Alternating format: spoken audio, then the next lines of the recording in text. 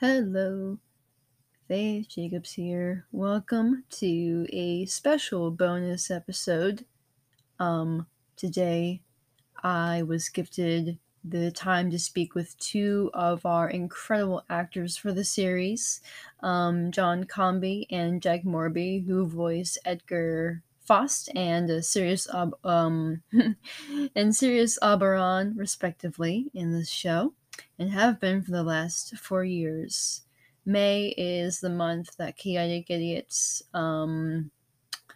premiered, and while its technical anniversary has passed it was on May 15th, we were able to find a scheduled time to meet and talk about the characters of Edgar and Sirius from seasons of Toonanaga and Chaotic Idiots, respectively, for today. So without further ado and without much rambling, I present to you a very fun and very hilarious and beautiful bonus episode, a little interview between, and just almost a little discussion about the characters of Edgar and Sirius. So please enjoy.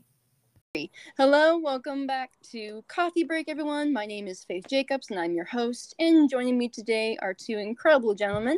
They're amazing actors. They're some of the kindest, funniest, and talented people I've had the pleasure to work with for about 4 years at this point. I adore them, I respect them, and I could sing their praises all day. But for now, please join me in welcoming Jack Moorby and John Combey to the show. Thank you guys for being here. Thank you for having us. Of course. Oh, scary. I feel very how can I say, like, not shown up by that intro, but I feel like I need to fill it in now. I'm like, oh god, I've been praised too much. I must ratify this somehow. So I think you should carry on, to be honest with you. More. Yes. Give us more praise. There you go. If each of you would start us off one at a time and introduce yourselves, maybe tell us something brief and fun about yourselves and who you voice on the show Toonanaga Brotherhood, then we'll dive right into our topics of discussion and questions for today. John, you may go first. Oh, thank you. You got introduced first, so I thought you'd go first. No, hello, I am John. I'm John Combey. I'm a general voice actor and also public historian, which is an interesting combo.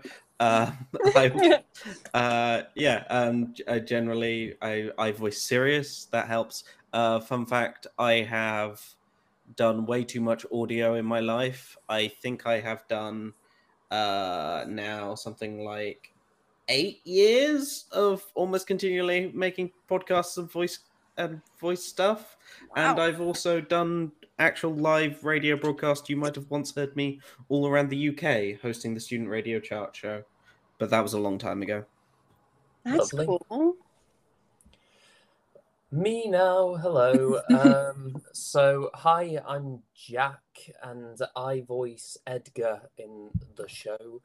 I am an actor from England, from West Yorkshire. I'm currently out of work, but not for long.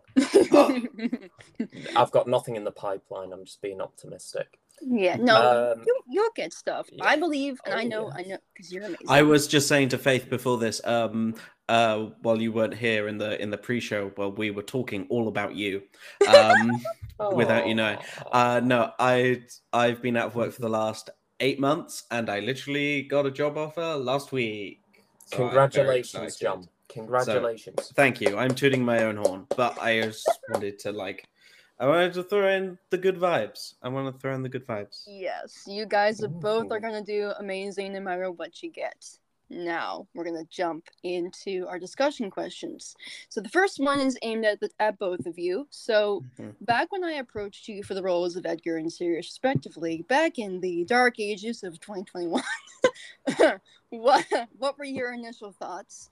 Based on what little description was given, because I really tried to keep the series a secret, and in those early stages of your characters' introductions, what examples did you use or pull from to get into the mindset of portraying your characters?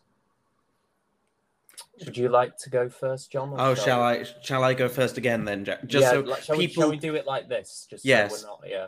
Yeah, so otherwise people might get confused with our voices, because I forgot to introduce I'm also from the UK and English. I don't sound it, but I'm from the Northwest. Jack will go, wait, what? You're from the Northwest and you sound like that? Yes, exactly. For any Americans listening, people from the Northwest do not sound like me. It would be like someone introducing themselves, like saying they are from Seattle and talking like they're from Boston, or New York usually. But yes, I thought it was quite fun when I was first learned about Sirius and like the character, because at the time I was working in Japan as an assistant language teacher, Yes, and sure. I was recording in my cupboard. It was a rather nice walk-in cupboard. I'd kill for that cupboard now. But no, I was thinking, I was like, no, this is a cool. I was doing some stuff for some other projects at the time, and I saw this, got approached by Faith. I was like, no, I think this is really exciting, and it's a really cool thing to get into.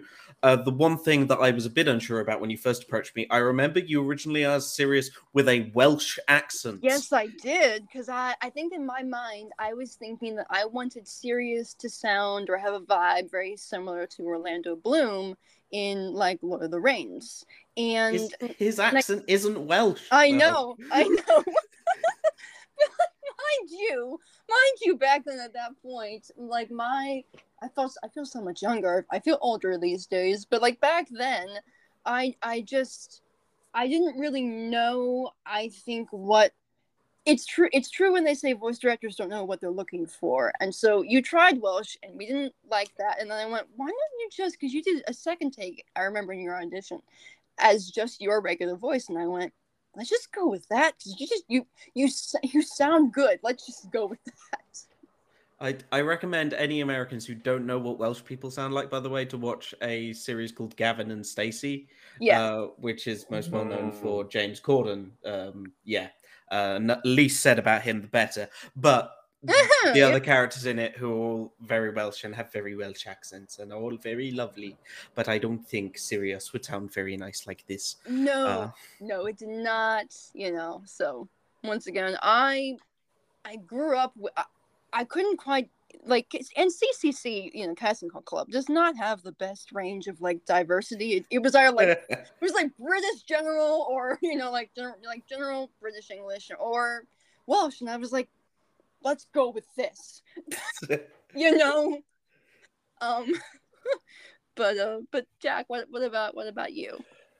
Hello. So yeah, it was nice to be asked and approached for projects. I always love helping people with their own personal projects or with just their own academic projects. Just even I was very much at one point an actor who I don't want to do things if they're not paid, but now I've become a lot more open to things because it shouldn't solely be about that. It should be about you first of all staying in practice, but also it's an art form, and I think it's important to continually be an artist even when you're not earning. It was lovely to be asked, and it was great to play a neurodiverse character because that at the time that was something I was becoming a lot more open to. So that was lovely to have picked up on that particular beat. Yeah, would you believe that this character almost even didn't get that introduction, because I almost cut that arc because the original actor who voiced Edgar couldn't do him and couldn't voice him anymore, and Edgar was almost cut entirely from season 1 at the end. And so when you came along, you kind of randomly followed me on Twitter that one day. I was number one, very impressed by you, and number two, very nervous to approach you because I at that point I didn't do that. So like you were very much a blessing to have. Oh, thank you. I love helping people, especially with creative projects. It's what I do. I like to I like to collaborate. Yeah, and it's been amazing so far. So the second question, aimed once again at you two. So series one, Edgar, Jack, was a late casting, as we mentioned, and you came in during the finale of the series Sins of the Past. How does that version of Edgar compare to series two, Edgar, in regards to playing the lead rather than a supporting role? And how has portraying him on your end of things as an actor evolved? The I same. assume that wasn't a question for me, but there we are. Plot twist it was. I am playing Edgar. I am Edgar squared. You're playing Jack as Edgar. The same will apply to you, John. Edgar, I mean, Jack, I'd like to hear from you first. Sure. So I think he's changed a lot, because when I first started recording, I found it harder to record the earlier stuff because of finding the age and the experience of him. I think he's become a lot more. He's gained a maturity, but I wouldn't say he's wholly mature. That's not a defining aspect. No, he was, when I first wrote him, I wrote him at the age of 16. So he was a 16-year-old boy who I think the character of Leroy is meeting in this very tense, and like it's beats of his life, but it's not the whole picture of his life. It's only the most intense parts of that character's life. Whereas when we jumped into Tir Nanak, I wanted you to experience Edgar at 16 all the way to, I think, when he enters adulthood. Yeah, and that's kind of why I feel a bit more comfortable with it now, because because you've got the baggage that came before, and also just playing young is always a bit of a challenge for a slightly older actor. My beard says otherwise. But no. Your beard says otherwise, yes. But yeah, it's changed massively. I think there's more of a fierceness. There's less of a fun factor, which is not a bad. Which I don't mean in a bad way. I mean there was a more of a twinkle to young Edgar, whereas there's more of.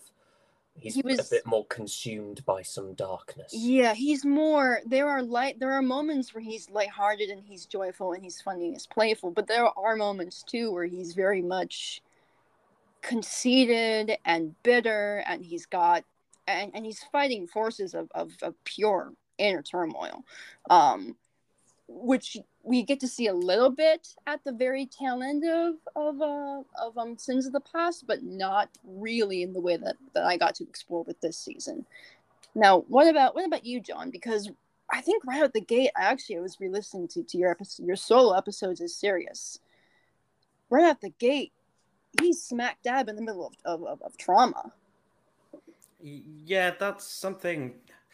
Obviously, you always take things from your own life when you're doing acting and such, and especially for Sirius, there's a lot of trauma, there's a lot of pain, and there's pain that I'd been through in my life that I've chosen to harness for that.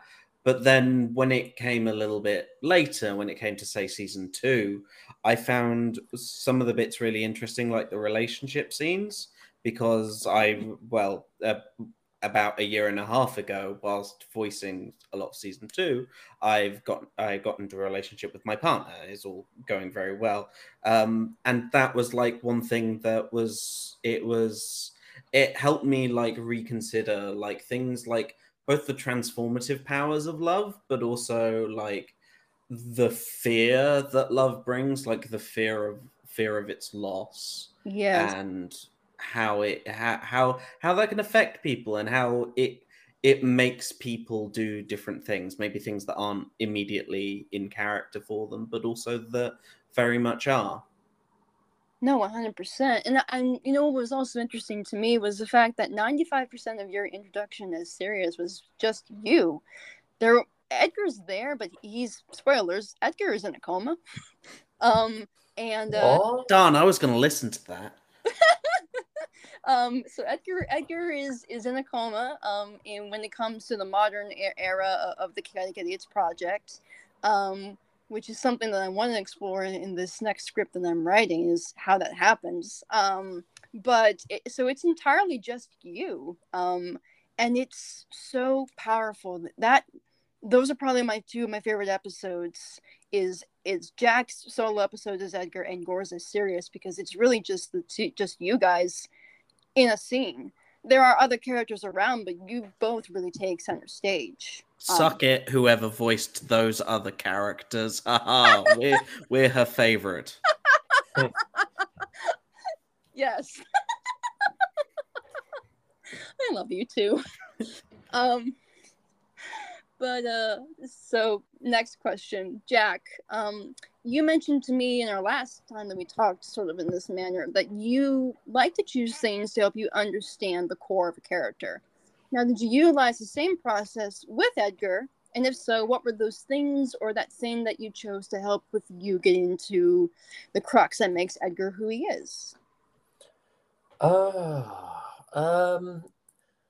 think coming of age is a really important thing, and that's something that everybody goes through, and it's something that I like to think back on a lot, is not the moment but the times of transitioning from one version of yourself to another. I don't quite. I'm still figuring out how to expand on that, but I think.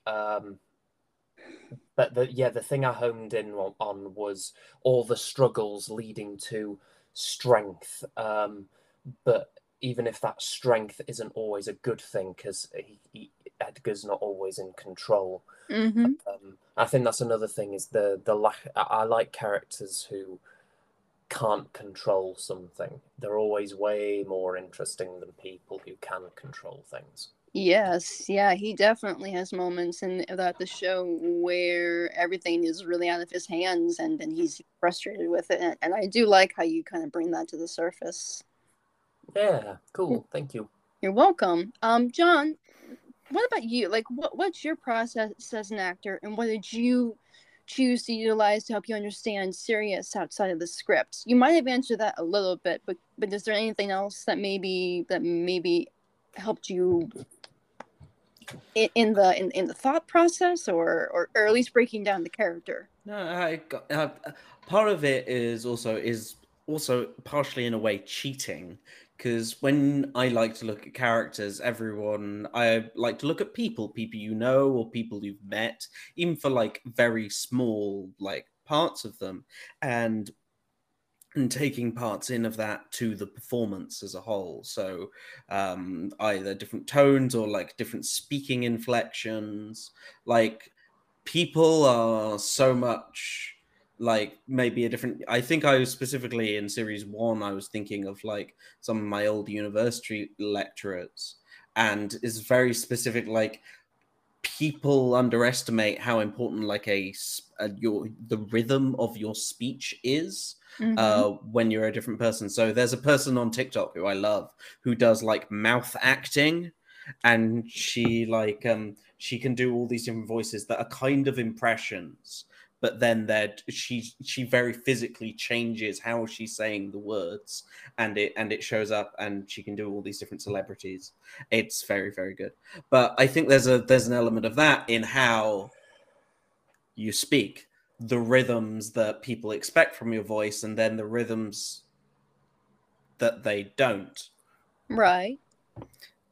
And like giving characters like that unique part of themselves, I feel like, especially when voice is one of the only things you have to connect with these characters, I think it's really important. And I think it's like very much what I thought of giving like Sirius when developing him, like a unique voice, a unique rhythm that was his own, but also based on some people I've met in the past who shall remain nameless. Absolutely. No, we all take little bits and pieces of the people that we meet throughout our lives, I feel, and we just kind of go, here's a buffet of things I can use later.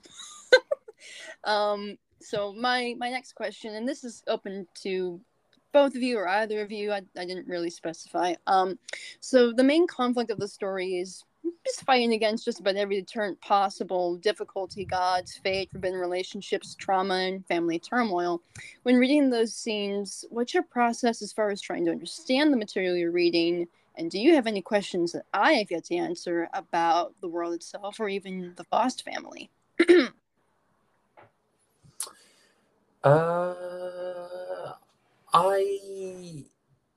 I think a lot of it comes from I like to kind of ride the script a bit. I like to try and skim through and say a lot of these things without thinking too much about it. I think thinking can sometimes be a barrier, and it's best to follow instinct sometimes. So I like to sort of skim through and just very quickly speed read and say certain things before I record, and then suddenly, yes, you've got something to draw on, but you've got a feeling then when you skim it and speed read, or I like to term it surfing it. Yeah. You get a feeling, whereas when you record it, you get more information as you do it that helps fuel that feeling. No, agreed. Yeah, no, I totally agree with that. The idea of just being able to go into like a script and read it through or surf it as Jack does. I am a terrible surfer, so I will not do that. I will swim through it because I've fallen off my surfboard. But swimming through the script is it's very important because you get to experience trauma as the character themselves. Right. So, as most characters aren't going to have time to think about how they would react to a certain thing happening. So, being able to like almost experience that in the moment, and then when it comes to recording it, going through and taking from that. I totally agree with Jack on that. Gotcha. All right. So switching gears a little bit from the origin of when we started this and into character relationships. This is aimed at you both. Edgar and Sirius have a deeply connected relationship. They grew up together. They've been held together. And as mentioned, ultimately when Edgar ends up in the coma, Sirius still continues to love and care for him. And I love how you portray him. You're not afraid to play into Sirius's gentle personality, and in contrast, I like the way Jackie leaned into Edgar's timidness, brashness, and inner frustration. With all that said, the question for you both is, when digging into the relationship between them for your own respective performances, what's going on in the back of your minds, reading those sometimes very intimate and sometimes intense scenes?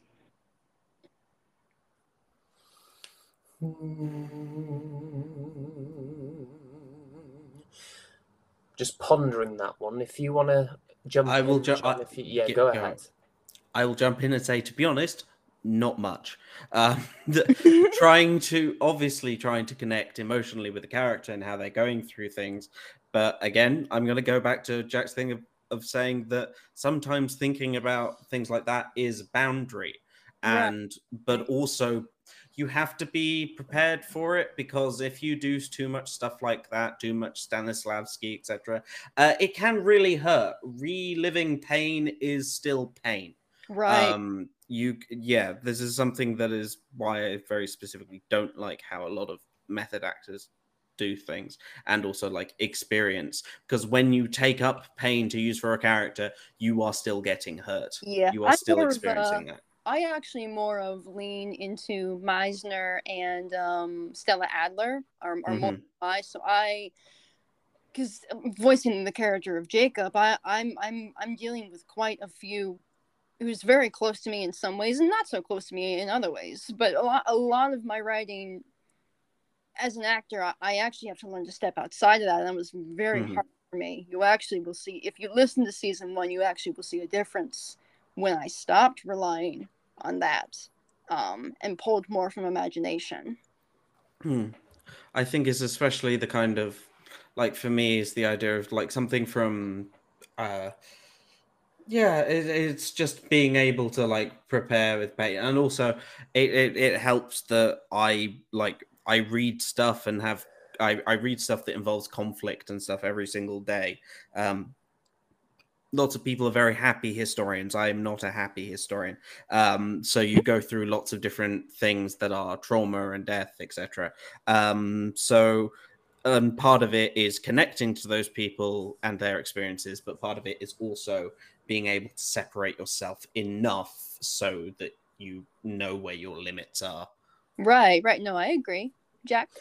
A lot of my training as an actor, at least in the last 4 years, has been quite physical. So it's good to take time to get in the right headspace, but it's also quite beneficial to just throw yourself in and to just help generate something. So if it's quite an emotional scene, if you can imagine what the breath is like in that scene, that's what I quite like to work with breath, because then that gives your body and your voice a suggestion to follow. So if it's quite an emotional scene, there'll be a lot of deeper breaths and a lot of there could be some panting. So a lot of that happens with me, is that I like to work from breath. I don't really draw a lot from my own experiences, because it's never worked for me, and so I like to go from suggestion and essence and imagination, and that's exactly what I do for this. Yeah, no, that makes sense, and that's more what I was getting at. Like, I will clarify for anyone listening that Chaotic Idiots enter and knock. While I use the word intimate, I do not write explicit scenes. So when I mean intimate, I mean like emotionally vulnerable moment. Aww. Because I can't. I have You sweet summer child. I have a strong limit. I have a limit and a moral and a line I won't cross as a writer because I don't feel comfortable with it. So these two characters are emotionally intimate, and they're playful, and they're flirty, and if we get to the next season, life willing, you will see them banter a little bit more and have like more lighthearted moments, as well as moments where they fight a little bit. So that's just, it is 17 plus, but more for mature themes of disability and mental health. Otherwise, the Spotify algorithm will not recommend us. Yeah, anymore. basically. Otherwise, I get in trouble. Yay! I don't want that to happen. Not worth it. So yeah. So like I do have a limit. So that when I say intimate, it doesn't always necessarily mean explicit. Just so listeners understand. But on that, how did you read the relationship? And I don't necessarily mean like what was your interpretation of them as companions? And this is for both of you. You can both answer, you know. Faith has come up with some hard questions, listeners. Mostly due to the fact that my brain is as empty as a piece of Swiss cheese.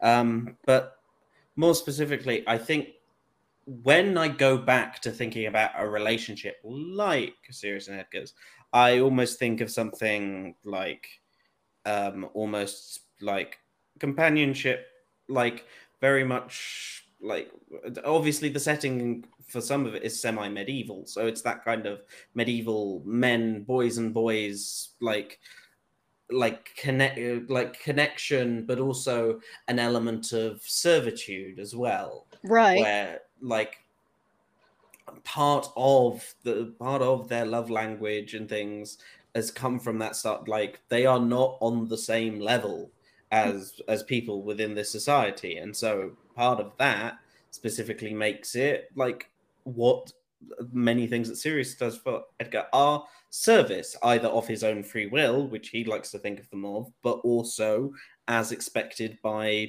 the larger society as a whole. So it is actually, in some extent, a relatively unequal relationship. Yes. But also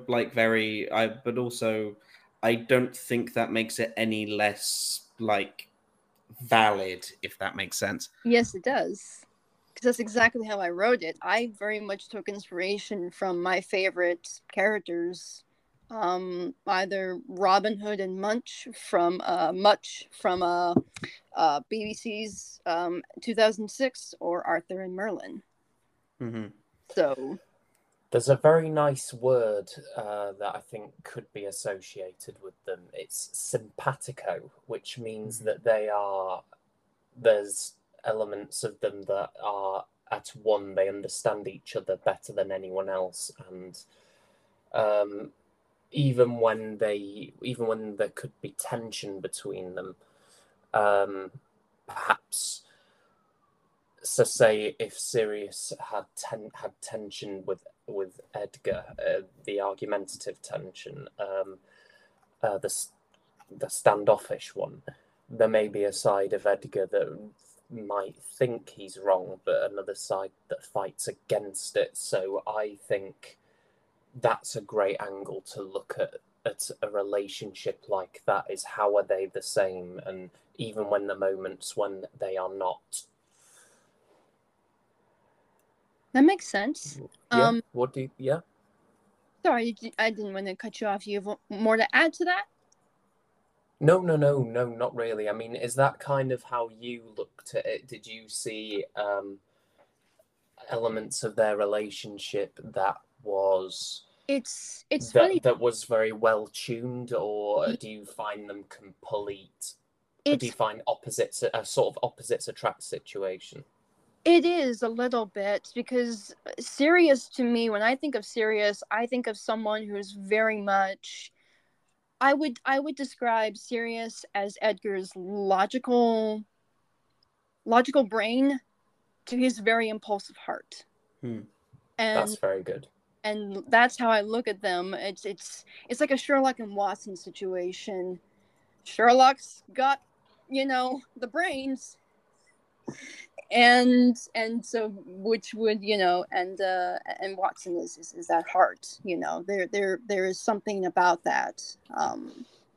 So, not that Edgar is stupid, but there are moments I think where the character's so impulsive, and he needs Sirius to be like, okay, is this really the smartest decision? Mm-hmm. And he's like, Mm-hmm. yeah, because I say so, and then he ultimately pays for it. So that's kind of how I look at them, and that kind of leads into Edgar is our neurodivergent autistic protagonist for Tiernanog. He's a king, he's a soldier, he's an older brother, and he's got a lot of responsibility. Jack, how do you hope people will relate to Edgar through your performances, given maybe you bring a little bit of your own experiences to the role?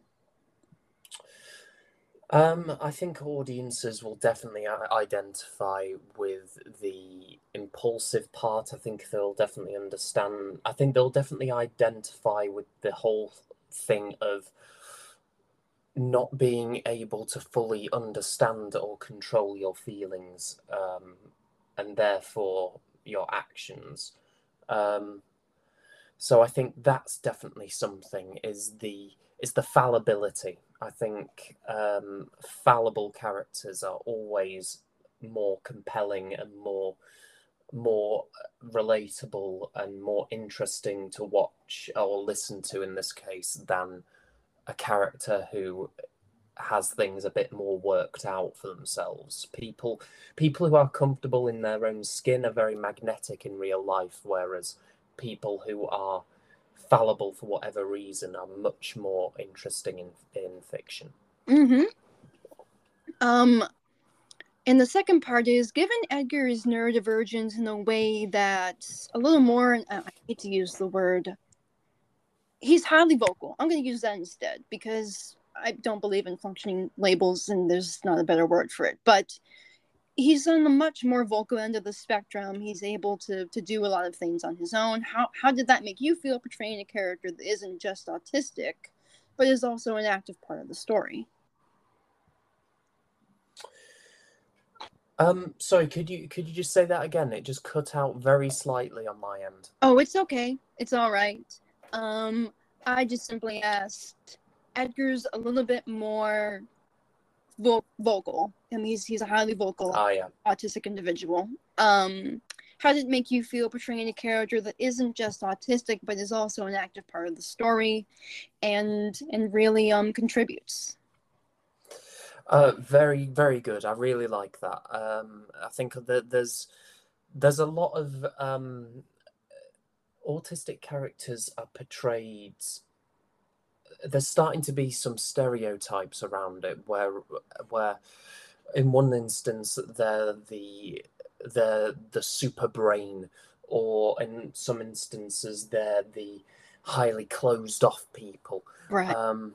But there's something about this character that's very out there and there's a great deal of charisma, and I really enjoy that, and I think that is there's a very unique flavour to this type of character who is on the spectrum, and I think that's a very good point to hammer in there, is that autistic people aren't this and they're not that.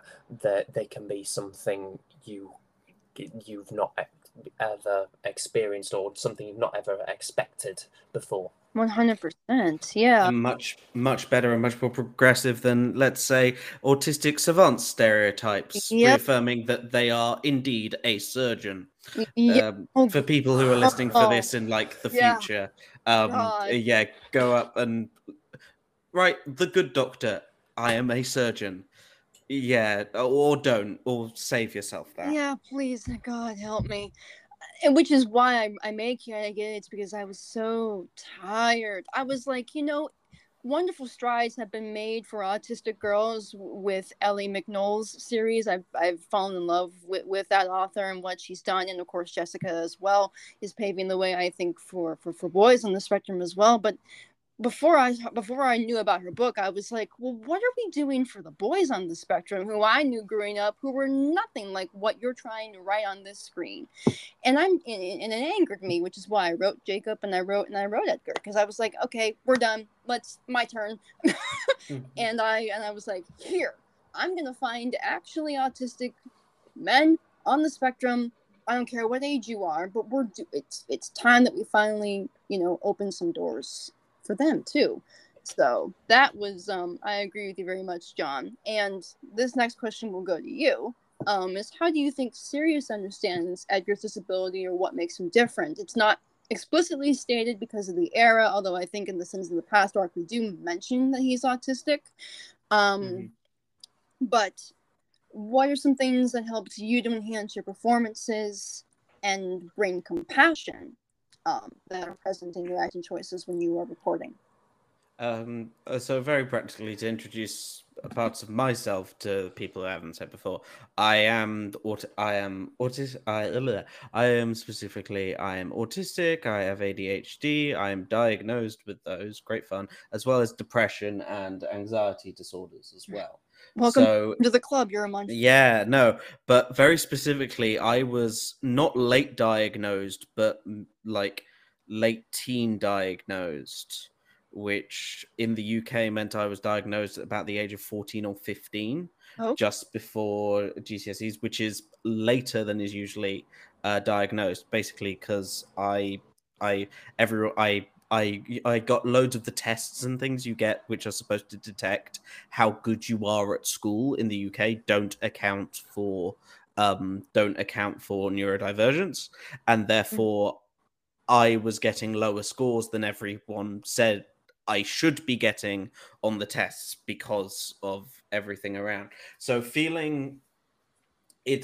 you very much, before I even found out, before I even had the diagnosis, I was very specifically feeling like I am trying so hard and nothing works, and everyone is mad at me because they feel I'm not reaching some invisible bar that no one has told me about. And I feel like there's part of that with whenever you have Sirius thinking about Edgar, there's like he's striving for something. He wants like he can't reach, like there's never going to be a way to reach like total understanding with everyone in the world. But I also think for Sirius, like that's also part, like the parts of Edgar that he loves. It's passion and its drive, and I think he accepts they're part of them. He wishes they weren't so much of him, but they're also they're important parts of everyone, and that's the thing, is everyone is different. And so I think that's part of it, that rather than like associating with specific labels, which we don't which weren't written, I can't remember, but very specifically the idea that no, this is Edgar and he loves Edgar, so Yeah. it doesn't matter what different parts are of him. Yeah, If that makes sense. I was rambling. it does. It's okay. I welcome rambles here. I go off on tangents all the time, and that's here. Jack can tell you. So the next one is aimed again at the both of you. I'm curious, given you've been voicing Sirius and Edgar since 2021, but before Tuna revealed some of their backstories, did you come up with backstories of your own for the characters and their actions, and what's that process like? I didn't really. I kind of went off of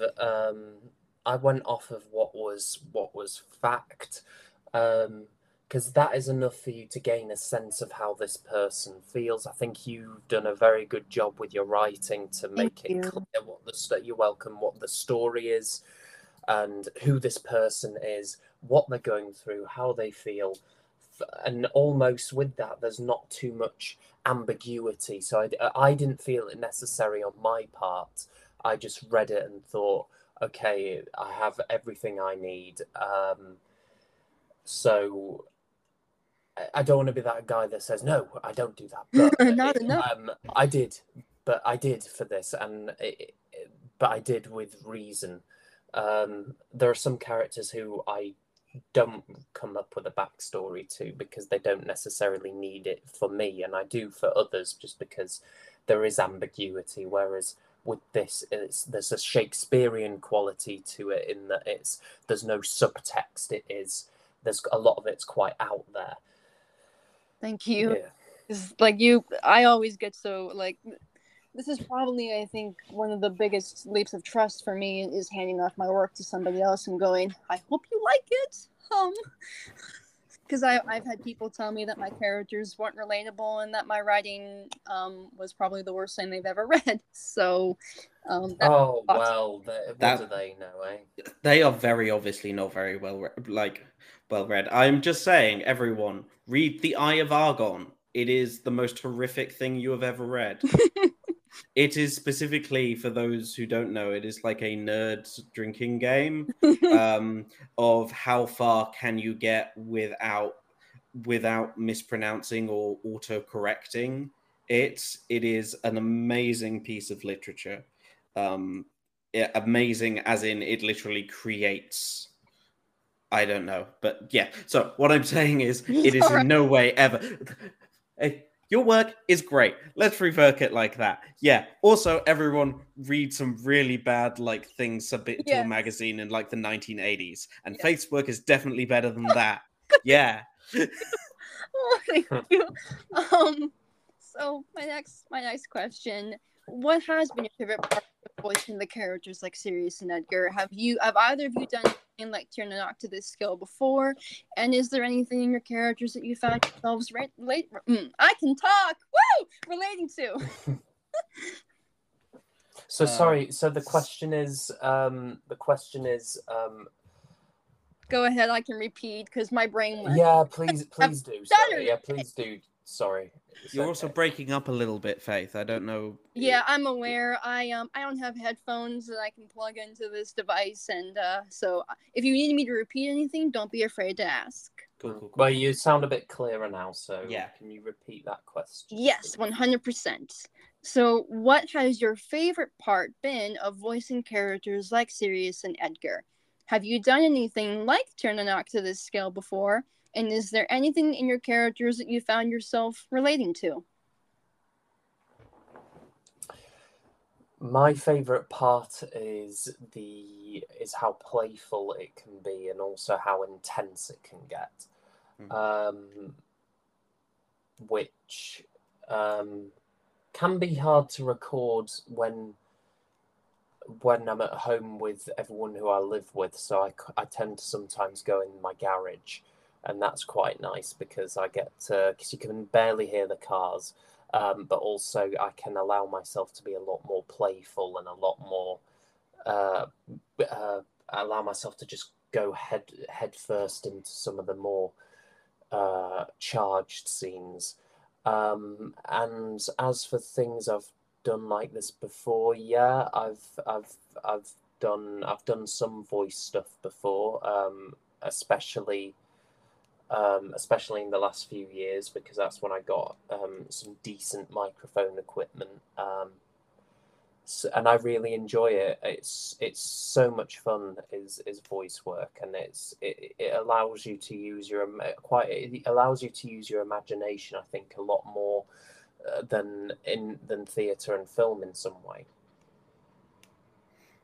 I really I really agree with Jack. The idea of like that voice can like there's so much different way, so many different ways you can do things. It's why one of the things I get really passionate about is when like big voiced projects etc. do not use specific voice actors, because there are so many movies that you watch and you go, I know you needed people for the draw, but like like for the celebrity draw, but really there are so many people who do this better than them. And also coming from a background that I lived and worked in Japan, where like there's an entire studio system based around voice actors, people who are famous for doing only their voice. So the idea of like emphasizing that I always thought was really important. And also I've either lived alone or with my partner who has already put up with enough of my silly voices, so I don't think anyone really minds, apart from my neighbors. But then again, most of my neighbors until recently spoke Japanese, so I don't think they could understand what I was saying regardless. Right. Do either of you have a favorite scene from the story you've gotten to record, and what part of it do you want to bring to life? It's a little hazy right now, but there's a dream sequence I quite liked in an episode. I hope you can fill in the specifics. But wasn't there a dream scene where Edgar was seeing? No, it was a chase scene. There was a chase scene associated with it. Sorry, my No, I remember the chase scene. I remember the chase scene. Yeah. I like chase scenes because you get to just sit down and just do lots of heavy. Yeah. But you just sat down.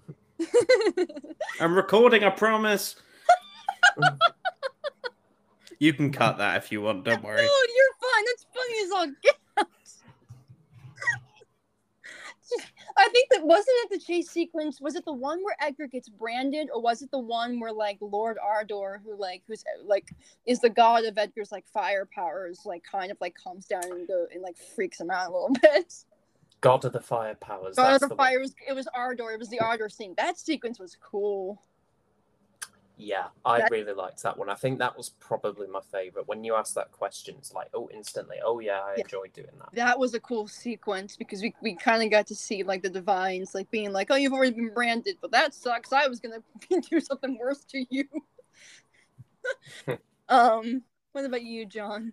I think I have to go like all the way back to like the beginning, and because that's my favorite. I think series 2 really sold out. No, but I really like the scene with I can't remember where Sirius is talking to Edgar in the coma, like very specifically. Like it's a very quiet scene. It's literally, it's just me, so therefore it's amazing.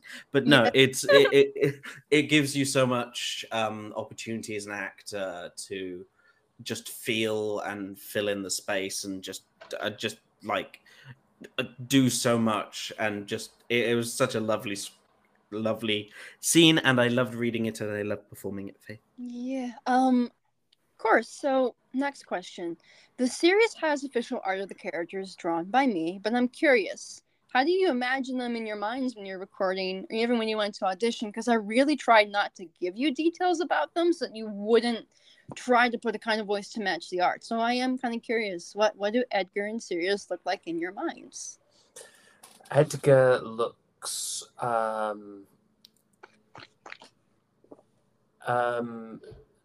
any of you watch Attack on Titan? Yes. Yes. I've Yeah, read it. It's extremely historically problematic. I'm an expert in Japanese history. I'm sorry. Yeah, but I've only my friends only just show me it now, and I kind of see how Eren looks in the latest season. Is kind of what I sort of pictured.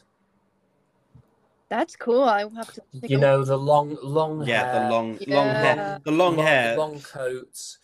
I will just tell you, quite Jack, sunken, strong features. You know, sorry, John. that is a character who is about to and is in the process of committing genocide.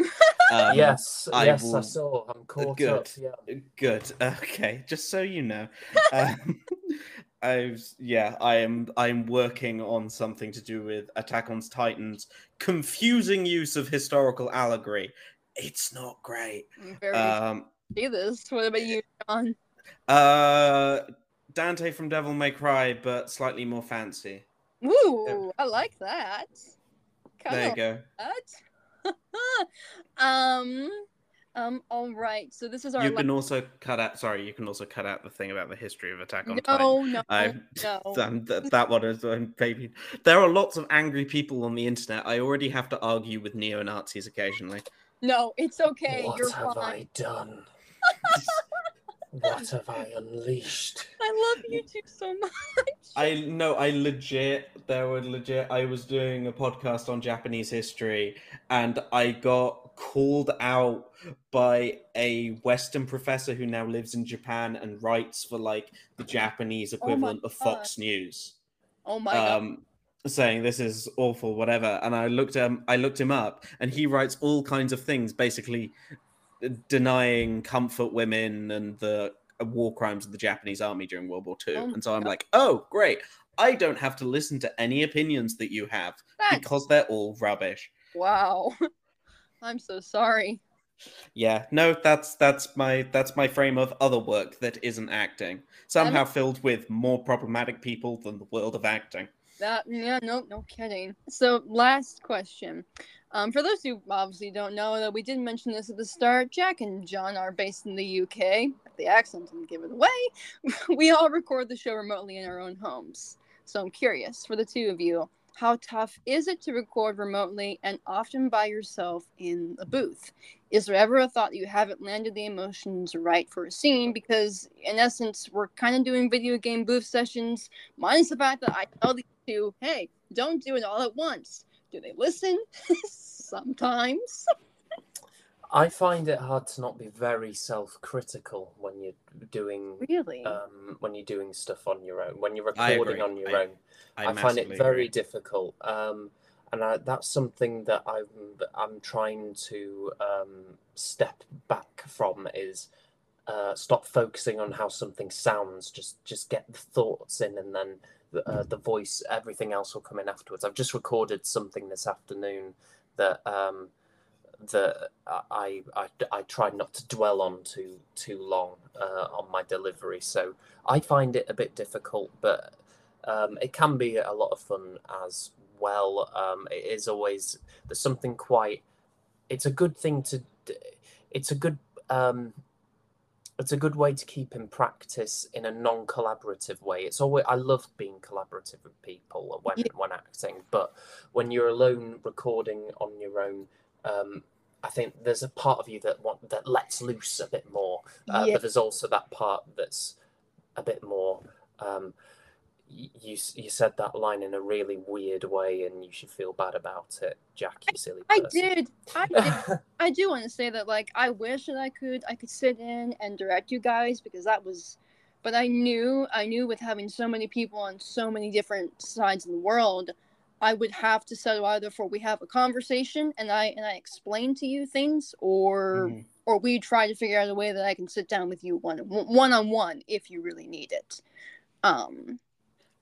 Sorry, I'm just getting flashbacks to it was a totally different project, but it was a project I was getting paid for, so I felt like I couldn't say anything to them. But I had something like 20, 30 lines. Ooh. And this 20, 30 lines, and they had me do a solo set for like 4 hours whilst they were on call with me, telling me just No, do that line slightly more like this, slightly more like that, slightly more like this. We'll come back to that line later. No. And it is the most anti-creative thing I have ever felt in my life. No. So I'll tell you. Go yeah, ahead. sorry.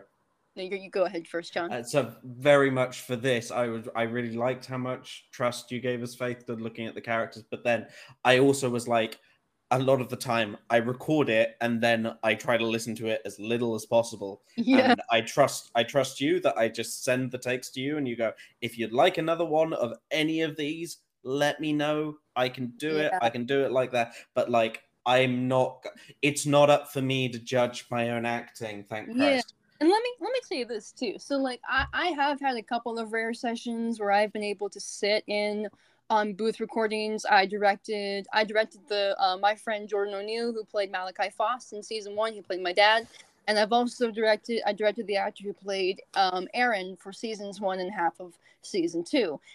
And my way is that it's more of a collaborative process. It's like, I'm gonna sit here and I'm gonna listen and I'm gonna let you do your thing, unless I feel, and then I'll give you subtle direction, Neil Druckmann style. Okay, what are you thinking? And then let's see. Like, let's try. Or I think I remember one time when Jordan was giving me a line, and I was like, that's fun. Give me more sass on that. And it's stuff like that. Instead of me going, no, do it like this, do it like this. It's like that was funny. Let's lean into that a little bit more. Like, I want to encourage you to actually go after stuff just a little bit more. So my style of directing is a little bit different. But I've also studied people like Andrea Romano. So I want to pull your performance out, not inhibit you. But also your writing is very good at giving like informing the actor of like the energy. Like the scripts are well written in that, okay, I do know what emotion I'm coming into the scene with. I know how it progresses. I know where it ends up. Like, so you can kind of chart that as you go through. Like 100%. Okay, so we've come to the end of our questions, but we do have a little bit of a special thing that we're gonna read today. So you guys were given a 3-page script, and once again, you don't worry if it's perfect. Don't worry about the flubs. Don't worry about any of that, or what have you. Let's just jump at it. And, and I'll read like the stage directions and stuff like that. Let me get to it because I sent it to you guys. And let my device open it. And I'll read the stage directions and the little brief side character, and then just let me know when you have that queued up. I have it in front of me. Jack? I got it. Good. All right. So we are going to read a scene from a future season.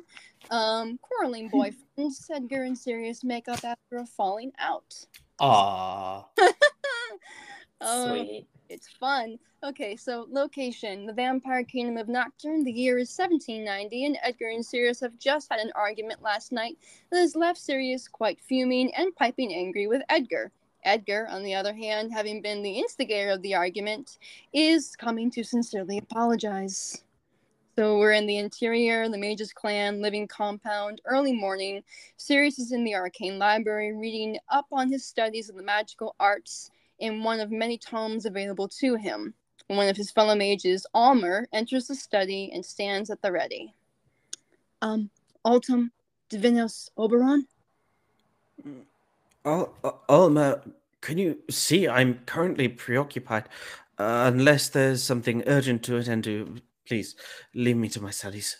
Of course, sir. Typically I would so. I hope you'll pardon my intrusion, but the king has stepped into your personal chambers and is seeking an audience with you.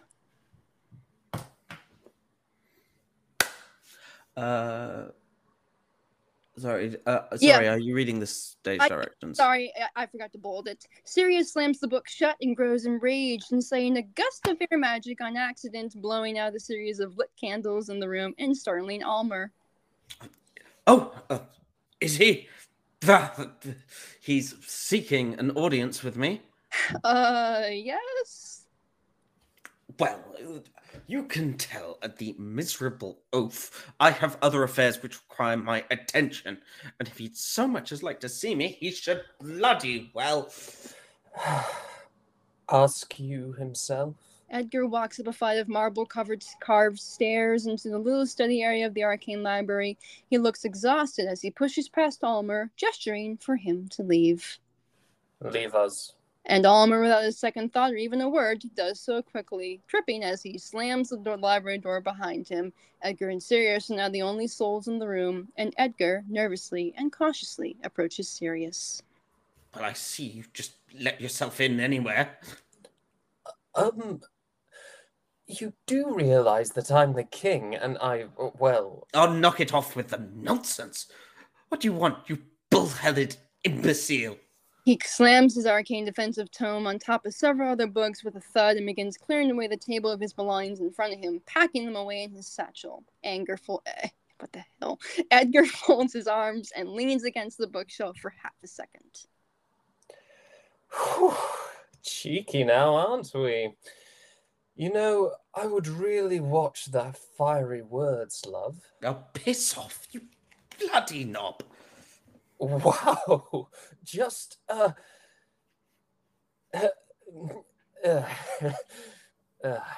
no, sorry. I really don't have a comeback for that. Well, bloody damn bully for you. Now, if you haven't got anything useful to say to me, why don't you go crawl into the sea, your royal highness? Edgar storms up to him as Sirius slings the satchel over his shoulder and turns around, only to come face to face with Edgar. They're about the same height, so they're able to make eye-level contact with each other, and for a moment or two of silence, they look at one another. The anger and tension in the air is thick and intense.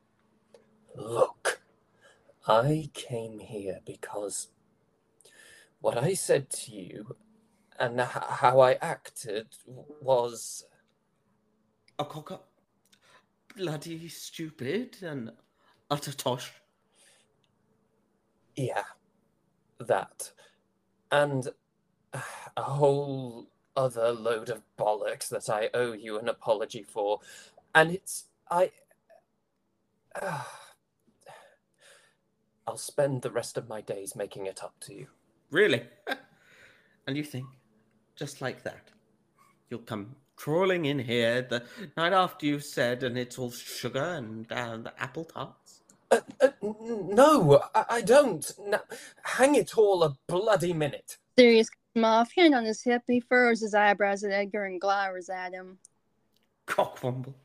You think, let me just walk in and those ridiculous, eternally boyish charms will just sweep me off my feet? Nah, like I'm some daft, love-struck prince.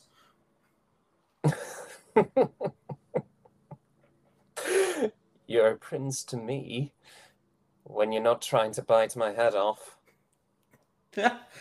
Prince, you must have hit your head against the door, love. I'm nothing but the lowly orphan scum of some dead urchin.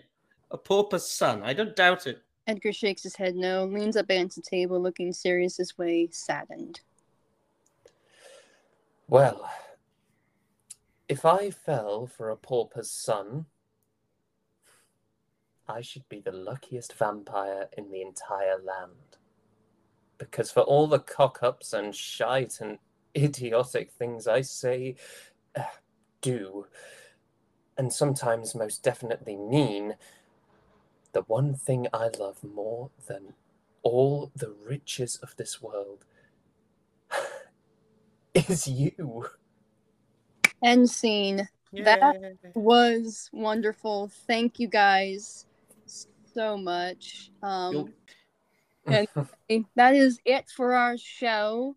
Thank you so much, really, for being my guest, for celebrating this 4 years with me. I'll be very honest. I adore Edgar and Sirius, and the fact that you two brought them to life is just a joy to me. Oh, thank you. Thank you. Thanks for having us. Of course. Yeah. You're welcome, and thank you for coming on with me. Have a good evening, you guys, and I will I'll talk to you soon. Thank you. Have a good evening. Yep. And to all a good night. Ho, ho, ho. Bye. We are recording this in May, by the way. Yes. 'Tis the season. God. This is what to put up with. See, this is what I've been putting up with the last 4 years. Oh, I will talk with you two later. Bye-bye. Thank you. Bye. Bye. So are we doing a proper bye? Yeah. Yep, bye-bye. Bye. Bye-bye. Thank you. Thank you for having us again. Welcome. You're welcome.